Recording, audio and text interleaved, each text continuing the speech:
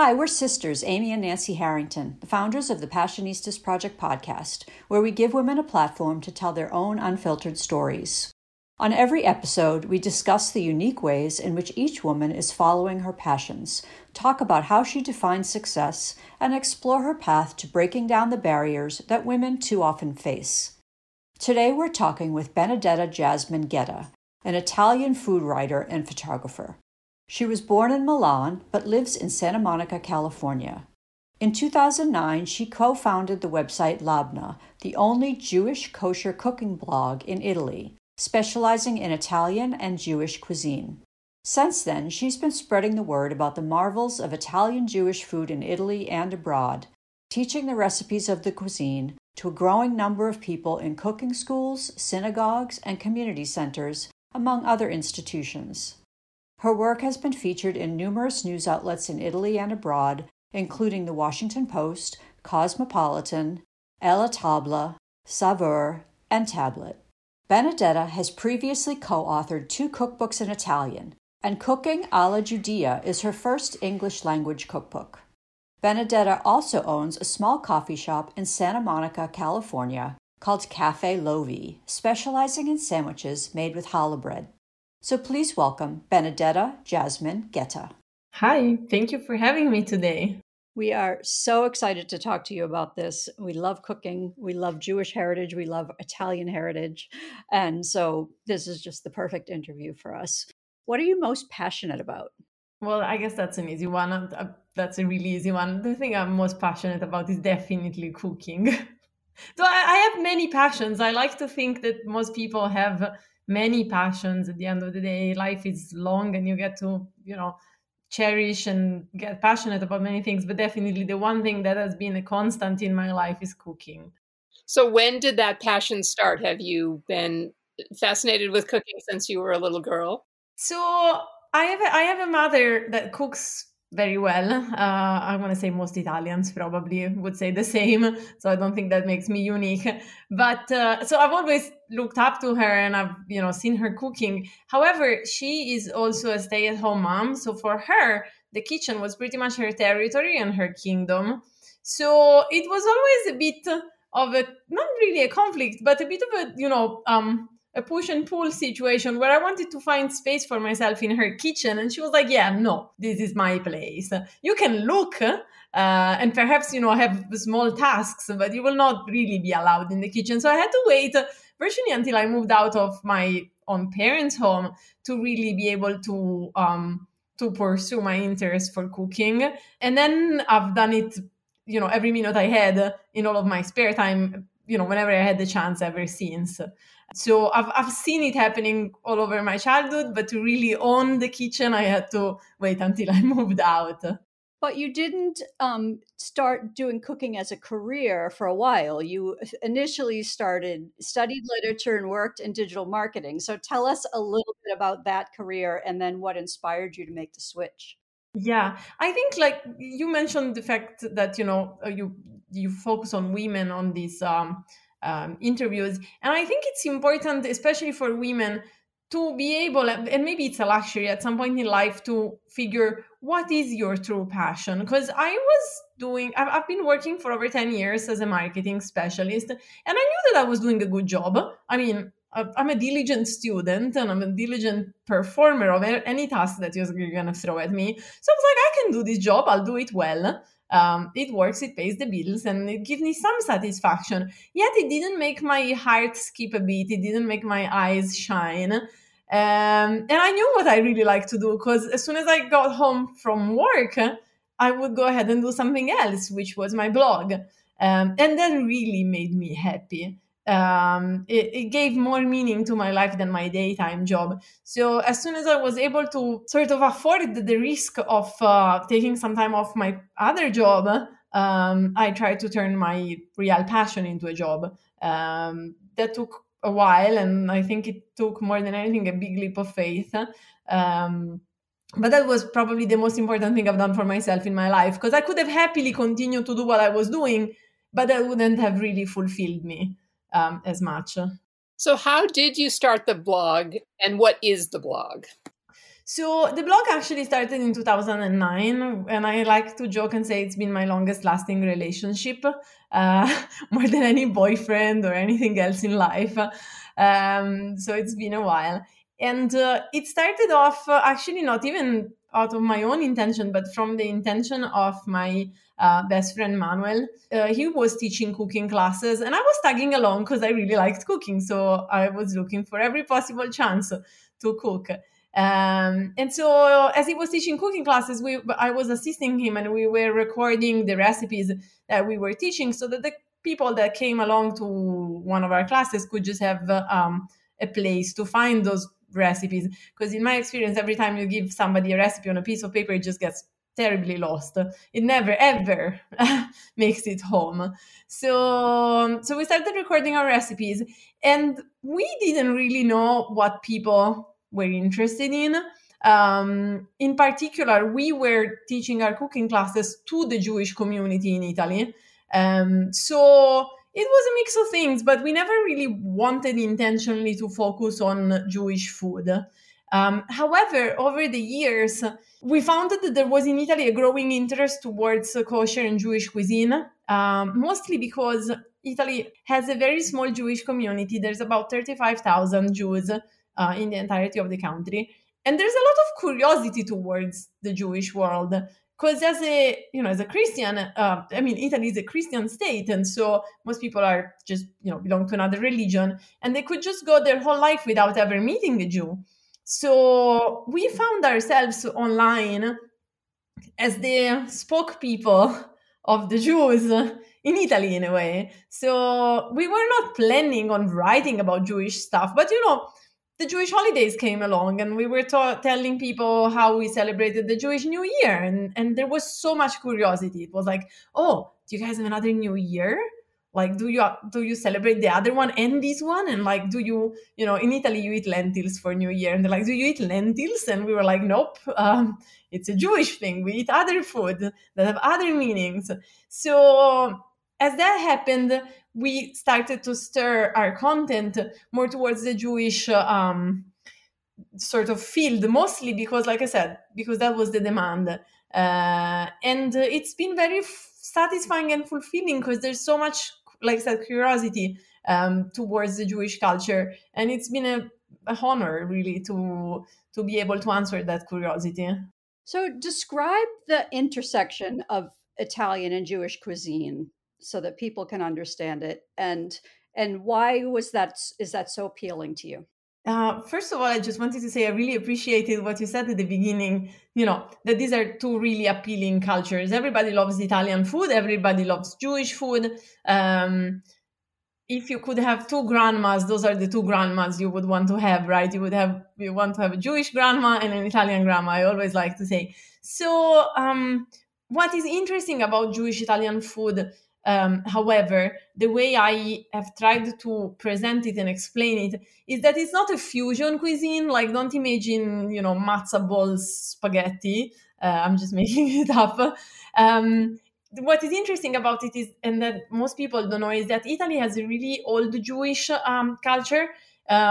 Jews have lived in Italy since the Republican days, so very, very many centuries ago.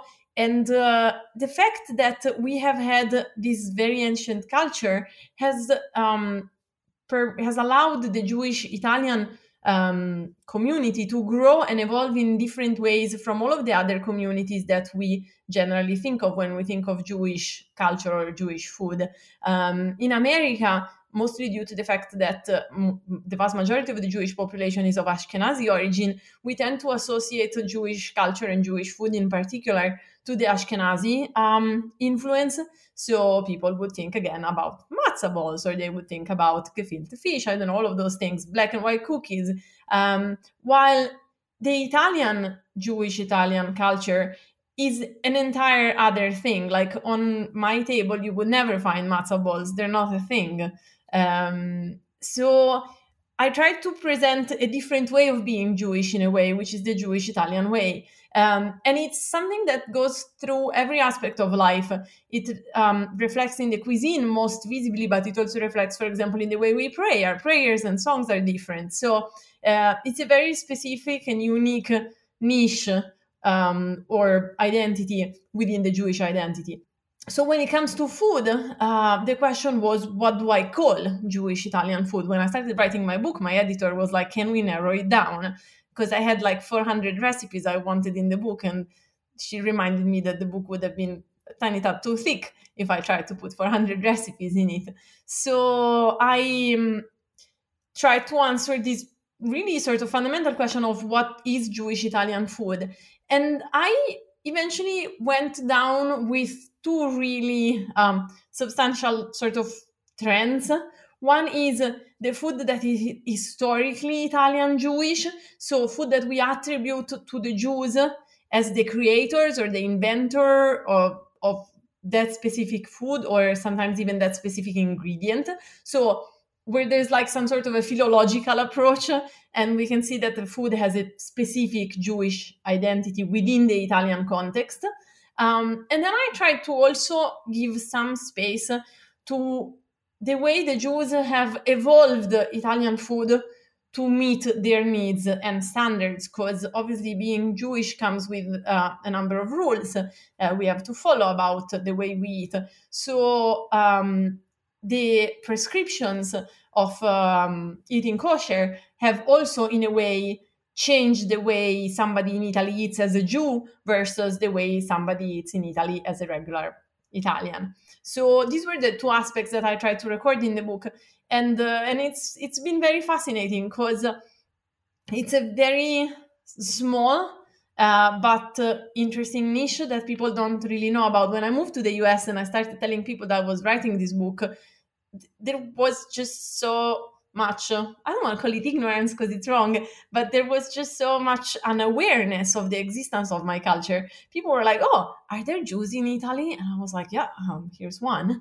And the ones that had accidentally, been on a tour of Rome and probably walked through the ghetto and knew that there are Jews in Italy, they still knew nothing about our culture and nothing about the way we eat. So I really felt that there was an opportunity to present our story to a wider audience. In addition, the fact that we are such a tiny community has somehow given me a certain amount of anxiety, because a lot of the traditional recipes and stories that have been there for centuries are somehow on the verge of getting lost. Because, like I said, the numbers are shrinking, the community is small, many just don't care. They don't have such a strong connection to their religion. So I also felt it was a tremendous opportunity to be able to present the Jewish Italian culture to the US in particular, because here there is an audience, there are people that care. And so there is a chance that all of these stories and recipes are going to reach a wider audience and live on better than they would have in the sort of shrinking Italian environment. Wow. Yeah, it's a very powerful book. I was surprised how moving it was to read it, because one of the things I love about what you did is you give the history of Judaism in Italy, which I think is beautiful, the Jewish people in Italy. You also talk about the food regionally and the communities regionally, which I think is really fascinating. And I think people think of sometimes just kind of generalize a culture like, oh, Italians all eat spaghetti and meatballs, like you were saying earlier, but Northern Italians eat different food than Southern Italians. So then to add into that what the Jewish community eats in Northern Italy versus in Southern Italy, I think you did beautifully. And in each case, you also talk about the history of that area. So, you learn a lot beyond just the recipes themselves. So talk about writing the historical elements of the book too. What kind of research did you do to do that? So first of all, I'm very glad that somebody appreciates the effort that went into that. When I was narrowing down the famous 400 recipes that I had at the beginning, another one of my concerns was to give a fair amount of representation to every part of the country. Specifically, because, like you noted, Italy has a very fragmented territory. It's been historically fragmented at all times, so every area of Italy, every region would have its own very specific, you know, first of all, weather, climate, ingredients, and therefore flavors. And that applies to Italian food at large just as much as it applies to the Jewish specific aspects of food. In particular, one of the reasons why I like connecting the geography to the history is that it's hard to really understand food unless you appreciate the context in which it developed, both historically and geographically. So whenever I have a chance, I like to give things some sort of a frame. In addition to that, the other reason why I decided to sort of provide a bit of a context again was that people are very curious of Italy. There's always a great interest in Italy as a country, but it tends to be always done with a very broad brush. Like you said, it's spaghetti and pizza, and there isn't usually as much depth when it comes to our geography and our history. So I try to give some, to shed a bit of light on those topics. Now, in terms of, to answer your question, in terms of research, history in a way is easy to research, especially if you just need to provide a bit of context. It doesn't take a huge amount of genius. But what I felt was valuable in what I did in preparation for the book was I went and visited a lot of Jewish communities and people all around the peninsula. And I really tried to collect more of their firsthand experience of being Jewish wherever it is that they lived, and that really speaks. Their food speaks about their land very often. So, for example, if you visit Lombardy, my region, you would find that there are many dishes featuring pumpkin. And that's because it was the Jews who originally really started to promote pumpkin as an ingredient in the region. And it's just a region where it geographically grows easily. It's easier it just fits the territory. And so you would find all of these Jewish dishes with pumpkin that you wouldn't find in southern Italy. By the same token, for example, in Venice, Venice was so close to Northern Europe, to the German and the Austrian influence, that you would find a number of Jewish dishes with goose, because the Germans were used to farming geese. And so the Jews of Italy took from the German Jews the habit of cooking with these ingredients. So wherever you go, you can really see how the territory on one hand has influenced the way people eat, and on the other hand how the history has influenced it. Because, like I said, for example, in the case of the goose, it was the fact that so many German Jews were moving towards the peninsula in the Middle Ages that we started to cook with those ingredients. Or by the same token, again, another good example would be the usage of almonds. There were all the Portuguese Jews that had to leave Spain and Portugal in 1492. And so those Jews brought with them ingredients that other way we wouldn't have cooked with. So you can just eat the food and it's great. But I do think that placing it in context just gives it more interest. It's just so fascinating, and just something that I think most people really don't even think about. I know we recently just discovered that our ancestry goes back to the Jewish people, and we grew up our entire lives being told we were Italian. Our mother's family was Italian. We know the village where they come from. They've lived there for centuries, but we just recently found out that their name was Sacco, but it was originally Isacco, which is Isaac. And so it's like, it's kind of mind-blowing, and it's something that, like, well, of course it makes sense historically when you think about it, that yes, there were Jewish people in Italy hundreds and thousands of years ago, but it's fascinating to learn about it. So is there a story, you said you traveled around talking to all these different women in your travels. Is there a story that sort of sticks out as one that you really remember most fondly or had the most impact on you?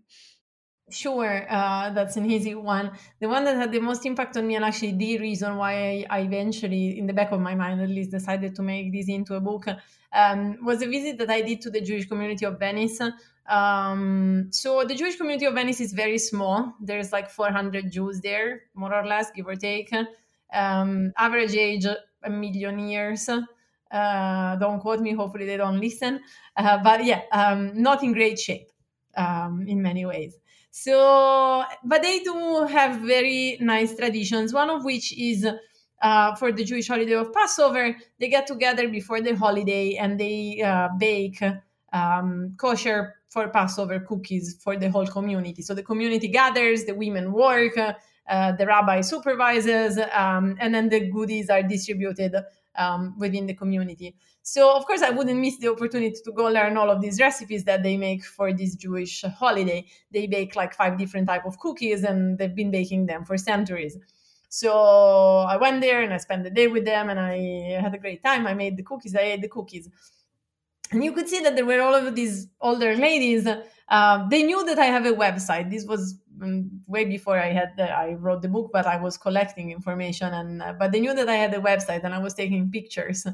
And it was very endearing because they were like, "Oh, it's so great that you're recording these recipes. We can't wait for the world to see them because, they're on the internet. And once they're on the internet, everyone will know about them." And I was like, damn, I mean, I don't want to tell them that it's just going to be like probably a few thousand readers. Because they just had this idea that really I would give them a window on the world, and that their recipes would, be passed on for potentially a really wide audience for very many generations. So, and it's true in a way that those recipes I don't think that those recipes have a really long future ahead unless it's through what I can do for them, like through the service that I can do to their community to have those recipes live on and reach a wider audience. So I felt invested of these sort of responsibilities from these grandmas, that I would take the recipes to the world. And again, the world was a bit ambitious. It's not really the world, but they crossed the ocean, which is, I guess, further than they would have ever made it if they stayed in Venice. So that's, I guess, progress. Well, and that's amazing. I mean, think about that. Think about getting 1,000 people to know about those recipes is huge.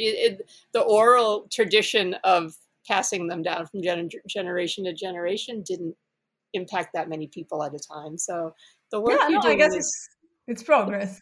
Yeah, it's so incredible. So talk about how you do get out and share this information with people, because you said you do a lot of speaking and temples and different places. So how do you book those events and everything?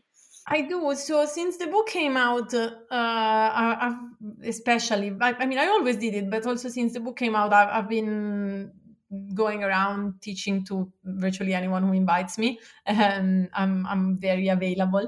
So I guess I've visited either in person or online a ridiculous number of Jewish communities all around the US. In Italy, I used to teach mostly to the communities within reach in Italy, but the US is obviously a much wider scene. So also through the help of the Jewish Book Council, which is a great association, I have presented or cooked along or done demos or whatever other format in a number of places.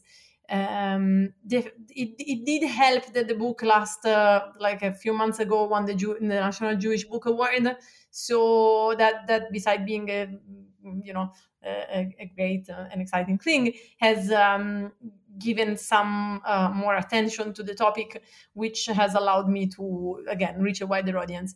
I've always felt that it was a bit of a mission to really educate on the topic of Jewish Italian food. So the fact that there is interest and the fact that there is demand just means the world to me. Like literally every time somebody reaches out and says, "Hey, would you like to do that?" I'm like, "Yes, don't tell me anything else. Just tell me where and when.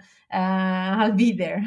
That's great. And so you're so entrenched in Italian culture, but you move out of Italy and go to the US. So what drew you to the US and what specifically drew you to California? So I've actually moved out of Italy much earlier than when I moved to the US, in that I have lived in Germany and in Israel before. I love Italy. I love our culture. Yet I've always been eager to expand my, I guess, or horizons, as they say. So I've lived abroad ever since I was, I think, 18. And that has been very enriching. I just love the fact that I've had the privilege to live in so many different places. However, so I eventually moved to, let's do it like that. I eventually moved to the US for love, because my partner lives here. We lived in Israel together for a year, and then we moved to the US, mostly because his job takes him here. And he has a daughter, so I committed to living in California for the next 5 years until his daughter goes to college. I didn't choose California, and I don't mean to be ungrateful. It's lovely, but I'm not sure it would have been my number one choice. So I can't really own it as much, but it's as good as it could be. And I must say, over the years, it has grown on me. There's still many things that are difficult for a European, I want to say. One of them is traffic and the fact that everything is just so far. But it's been a very enriching experience. And I feel as time goes by, I grow more and more Californian. So I think that by the time we will probably move out in 5 years, I will definitely miss this. And do you have a place you're going to go next? We have not really figured it out. We thought we would live in Israel, but for a number of reasons, eventually Israel didn't logistically work out for us. That's where my heart is. I just really loved living in Israel, but we will see. We might end up gypsying, like we often say we do, between different places. Like a bit in Italy, obviously, because I've got my family, and a bit here because my partner's daughter will still be here, most likely, and we'll see. So, so while you're in California, what inspires you to open Cafe Lovi? I don't know how to put this in a nice way, but as a European, you don't have very many options to be legal in this country. So when I moved to the US, I moved as a student, but you can't study indefinitely, despite the fact that I love studying. And so to make sure that the United States Customs Office, or whatever they're called, the Border Patrol, don't kick me out, I had to pick a visa, and a very easy visa to work with is the investor visa. So which substantially says I'm going to put money and open a business, and I'll contribute to the United States by creating jobs and employing people and things. So that made sense for me. I enjoy cooking. Now, I'm more of a writer and a photographer and a historian than I'm an actual cook. I'm not trained as a chef. I'm more of a geek. But I was lucky to meet the guy that works with me, who is a chef. His name is Topher. And together we opened my Cafe Lobby, which is this tiny coffee shop that I have in Santa Monica. And again, for a number of circumstances, the place doesn't really fit a whole kitchen. It's very tiny. We literally can barely move, the two of us, in the back of the shop. So all we could fit in there was sandwich making. And so I was like, I know exactly what sandwiches I like. I like challah. Challah is my favorite thing in the world. I could eat challah for breakfast, lunch, and dinner every day. If I were to end up on a desert island, the one food I would like with me is challah. So I told Topher, we're going to make sandwiches on challah. And he didn't even know what challah is. So I was like, here, try. And he was sold. And then he told me, you know what would make it even better? We're going to toast it with butter. And I was like, butter? And so he was right. I mean, challah is amazing, but if you toast it with butter, it's just even more amazing. So that's how we started making our sandwiches, and that's what we do. Then obviously, being Italian, I was obsessed with coffee and I wanted a good coffee. And so we make coffee and sandwiches. That's what we do.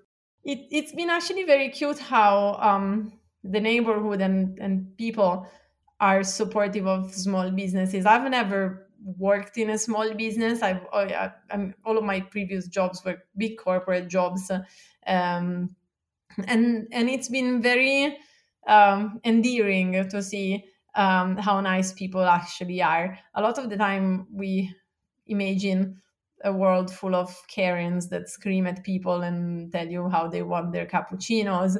But most of the time, people are really nice and really appreciative. So it's been actually very fulfilling to have a job that has put me more in touch with the sort of end consumer. That has taught me a lot. We're Amy and Nancy Harrington, and you're listening to the Passionistas Project podcast in our interview with Benedetta Jasmine Guetta.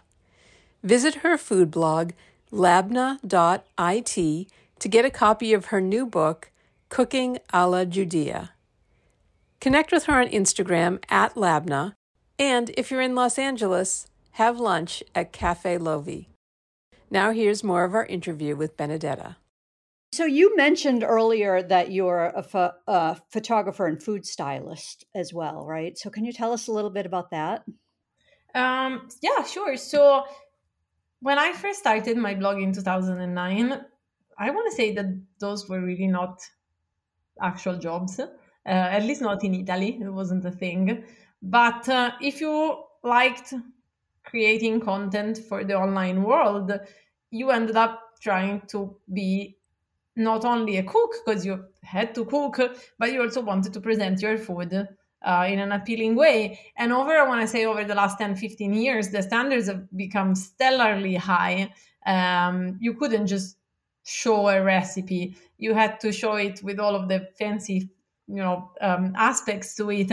And there's something about the way you present food that also really needs to tell the story of that food. So the narration of a recipe really sort of seemed to involve not only the ingredients and the procedure of how a recipe is made, but the story that you can convey through the images. At the end of the day, if you're not going to taste the food, you want the readers to at least be able to imagine it. And the best service you can offer to the imagination is to provide images. So when I was you can see at the very beginning, in the early recipes of my blog, the pictures were dreadful, and then I had to teach myself how to take better pictures and how to style the food so it would be better, because you might have an amazing stews are particularly nasty. You might have an amazing stew, but it's brown and it looks dreadful. So you want to give that stew a chance of appealing to people, yet it can be rather unappealing unless you start, sprinkling some parsley on top and putting it in a fancy bowl and having a prettier background than your kitchen marble. So eventually all of these things ended up, I ended up growing into all of these fields just because I wanted to offer a reader a better experience of the food, despite the fact that they wouldn't be eating the food. So I pretty much started to learn. And as always, when you enjoy something, learning is easy. And in that, it just brings to my mind the fact that we were talking about the fact that eventually I should pass on the testimony to someone that you can interview next. There have been so many women, especially in this field, that have inspired me, that I really look up to, and that have brought me from my early days of my blog looking absolutely dreadful to food photography that I appreciate and I'm proud of today. So that's, I guess, one of the many things that not only my passion, but the passion of other people have allowed me to learn and to grow into.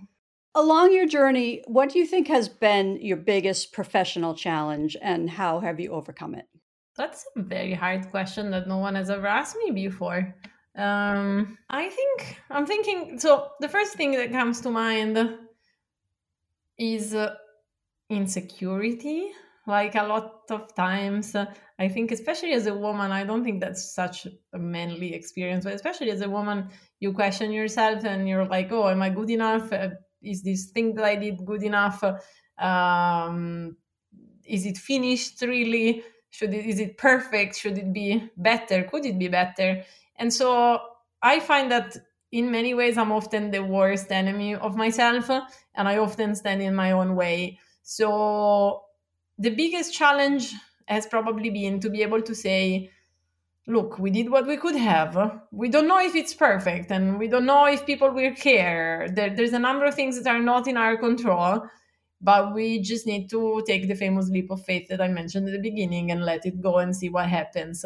Because, like, many people try to explain to me that I had a teacher that used to say that that good is better than perfect, because perfect you'll never really get. But all of my life I've been striving for perfect, and that's where everything just does not happen. Like, that's where you get stuck. So getting stuck in the search of perfection has often been very, very bad. The book itself took me 3 years to write, and that's not like the research, it's the writing. The research was before. And looking back, had I been maybe a little bit less strict with myself and a bit more understanding, it could have been done faster with most likely just the same results. So, yeah, just knowing when to stop and when to just let things take the course that they should without being too afraid, too insecure, too uncertain, that would probably be helpful in general and as a lesson for the future. Given that there's such a small Jewish community in Italy, what was it like for you growing up as a young Jewish girl in that country? Good question. I love your question. You both ask such thoughtful questions. I'm sorry, I just have to say, because I get interviewed a lot, but these are such thoughtful questions. It really feels like you spend the time to, research things. So the community is small, but it's tight, and it's concentrated in substantially very few cities. I grew up in the second biggest city. The biggest city is Rome. I grew up in Milan, which is, like I said, the second biggest. And I was lucky to go to the Jewish school from elementary school all the way to middle school. So, my parents felt that I would get a proper Jewish education. But then my parents also wanted me to see the world. So in high school, I went to public school. So I feel like I was lucky to have the best of both worlds in that I had a strong Jewish foundation to rely on. Yet I was able to be, a citizen of the world in the rest of the time. The Jewish community of Italy in particular, compared to that of the US, is I don't know how to explain. Our way of being Jewish is more black and white than things are here. When I moved to the US, I was very confused because there are just so many different ways of being Jewish here. You can be a bit conservative and a bit modern and a bit reform. And I mean, being Jewish here has just so many flavors and sauces. In Italy, there is just one way of being Jewish. You can be Orthodox, or you're just Jewish, but you break the rules. So there's either you stick to the rules or you break the rules. But we don't call breaking the rules a denomination. I don't know how to say. We just call it breaking the rules. So, and that's something Italians do really well. Like, that's our specialty. We break the rules all the time. So the way you're raised as a Jew is you're told what are the things you should be doing. And you're going to be trying your best all your life. And then you're going to have to deal with the fact that your best is insufficient because you're really not sticking to all of the rules. But by that time, you're old enough to make, peace with it. So I was brought up, like I said, in a fairly Orthodox context. Our synagogues are quite orthodox. Our school, we would be taught all of the prayers and all of the proper things. But then, what you're taught sort of clashes against reality, because in reality, it's harder to stick to all of those rules. So I always felt like I was somehow a bad Jew. Now in the US, I'm told I'm a Reformed Jew, and I'm like, great. So that's been lucky, moving to the US and suddenly finding that I'm just not a bad girl. I'm among other bad people like me. And other than that, you, as a Jew in Italy, like I said, first of all, we're very lucky in Italy. There's very little anti-Semitism, virtually none, despite the fact that it's a Catholic country and it's been fairly bad to its Jews for centuries. I want to say to be a Jew in Italy today is relatively easy. I mean, I never had any challenges. Unlike I would imagine you would have in France or in other places in Europe. This, however, is also sort of aided by the fact that most Jews of Italy lead a fairly secular life. So, like I said, you can be a Jew in Italy and people wouldn't really notice, like you're just an average Joe. None of us goes around, I don't know, with the long sleeves and the long skirt and a wig. Not many. So you're fairly anonymous among people of other religions. The only substantial difference would be, like, I don't know, when I went to high school, my snack wouldn't have prosciutto in it. It would have turkey deli, like deli turkey or something like that. But other than that, you're pretty much the same as everyone else. So it's somehow like I want to say mimetical experience. Like, you're just part of the context. You have your own special things, but they sort of build on the Italian identity. They don't substantially change it, or they don't, like, it's not like one identity robs you of the other. What advice would you give to that young girl growing up in Milan? Probably the one thing is to try and think even bigger. I always felt like I was thinking bigger than the average person there. But the world is so much bigger and the opportunities are so much more numerous. A lot of us, I think, especially in Italy, but in many countries, and I think Europe in general, we don't look a lot outside our comfort zone. Even me moving abroad and changing countries and doing many things, it was ambitious, but it wasn't like the most ambitious thing one could have done. And I think not being afraid of pushing the envelope, of trying new things, of going out of that comfort zone, because that's really where the fun happens, is what I wish I could have done more for myself as a younger person. I gave up on a few opportunities because at the time I was like, oh, that's scary. I don't know. Is it safe? And safe is never a great place to be. In general, I think that's what I feel like I've learned to grow and to make progress. Safe is not the place to be. So be less safe would have been probably a good piece of advice. So you said that this book started with 400 recipes. Probably even more, but yeah, call it 400. Let's round it down to 400. Yeah. So what are you going to do with the rest of those? Is there another book coming? I don't think there's another. I don't think there's part 2 of this book. I'm working on some Italian version of it, hopefully at some point, and there's a few other things that will rotate around it. But I think that book is done for now. I have another project that I'm working on, which is even more niche and is even more weird and geeky. So I don't know that it will have an audience at all. I'm still shopping around for a publisher, but the book is sort of happening in my head.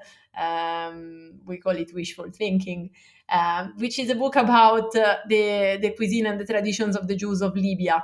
Most people can't even place Libya on a map, so don't worry. It's all good. You go home, you Google it. If you're one of those, it's no offense taken. But Libya is the country where my father's family came from. It's a very interesting place. And I think actually it fits within the fact that there's a number of people, I think, worldwide in the Jewish world that are trying to claim back their what they call the Mizrahi experience. So the experience of the Jews that lived in the Arab world, in North Africa, until fairly recently. Most of these Jewish populations lived there until the 40s, the 50s, the 60s, and then they're gone. There are no more Jews left in those countries. Libya has 0 Jews as of today. All of those Jews had to flee those countries for their life. And they had a very, very specific experience, because these were people that left their countries not like me to, have more opportunities or learn or have fun. These were people that had to leave their countries against their will. So they have a very conflicted identity. They moved somewhere else. A lot, in the case of Libya, most of them moved to Italy because it's just across the Mediterranean, and many of them moved to Israel, some to the US. So they embraced another culture. A lot of them grew up in another culture because they were young where they moved, but their heart remains in the country of origin, and they have cherished their recipes, their traditions, their way of praying, and all of that stuff for decades and for generations, while obviously not being allowed to go back to their motherland. So I don't know. It's a culture that fascinates me, and it's the other half of my identity. It's the other half of the way I grew up. So it's a cuisine that I'm very interested in, that has virtually not really been recorded in writing just yet. Mostly because these populations were very lowly educated. So just mostly for lack of logistical opportunities. And so I am, I'm doing my documentation and collection of recipes and things, and putting together a book proposal that hopefully somebody will buy. Tell us a little bit about the cuisine of Libya. It's something most people don't know much about. Yeah, no, I wouldn't, like I said, it's not surprising because it's just one of those countries that are not really much on a map. Also, for most people, Libya, the very few times that Libya is in the news is because there's some crazy dictator that is acting out. So tough country to be in. And so their cuisine is obviously very Mediterranean. There's a great deal of tomato, a great deal of spices, a lot of stews and things that are very flavorful. Couscous, obviously, like everywhere else in the Mediterranean, and amazing sweets, very, very delicate, crafty desserts. And a lot of very specific Jewish things that correlate to the Jewish holidays and to the specific Jewish dietary needs. So, and another aspect to it, which is not exactly the cuisine, but a lot of stories and traditions that are very interesting. Like these Jews were Jewish 100%, but they did a number of other really weird things, and they had their own customs and habits that are completely different from that of the Jews of other places. Like there are marriage traditions and holiday traditions that I find very fascinating, and some of them pertain to food, some of them don't strictly pertain to food. But for example, at the end of Passover, you would bring your spouse a bunch of salad and flowers. So I was like, why would they bring a bunch of salad? Like you would just literally go with a bowl of lettuce to your spouse. And I remember my grandfather did it. At the end of Passover, he would come to my grandmother with flowers and a bunch of salad. So just some really weird customs, and some of them have to do with food. Or for example, if you're going to get married, the week before the marriage, they used to make a stew with the heart of a cow, because that symbolized the way the heart was going from the guy that was getting married to the bride. So I don't know, a lot of weird, interesting customs, and the geek in me digs recording all of this stuff. And what is the origin of bringing the salad? Do you know? That was a marriage. It used to be before Passover was the time you asked for a woman. You asked a woman to marry, to get married, and the custom would be to bring some food to the family. So some people would bring a salad, and for some reason, still, even though people are married, at the end of Passover, you present the salad. If you could be eating anything at all, anywhere in the world right now, what would you want to have? What would I want to have? I would want to be with my mom, like everybody does, I guess, because mom's food is the best food. And what would I like to eat in particular? My mother makes just so many yummy things. Probably my mother's lasagna. At the cost of sounding like a cliche Italian person, I'm just going to say lasagna and I'm going to own it. Thanks for listening to the Passionistas Project podcast and our interview with Benedetta Jasmine Guetta. Visit her food blog, labna.it, to get a copy of her book, Cooking a la Judea. Connect with her on Instagram at Labna, and if you're in Los Angeles, have lunch at Cafe Lovi. And be sure to visit thepassionistasproject.com to sign up for our mailing list, find all the ways you can follow us on social media, and join our worldwide sisterhood of women working together to level the playing field for us all. We'll be back next week with another passionista who is defining success on her own terms and breaking down the barriers for herself and women everywhere. Until then, stay well and stay passionate.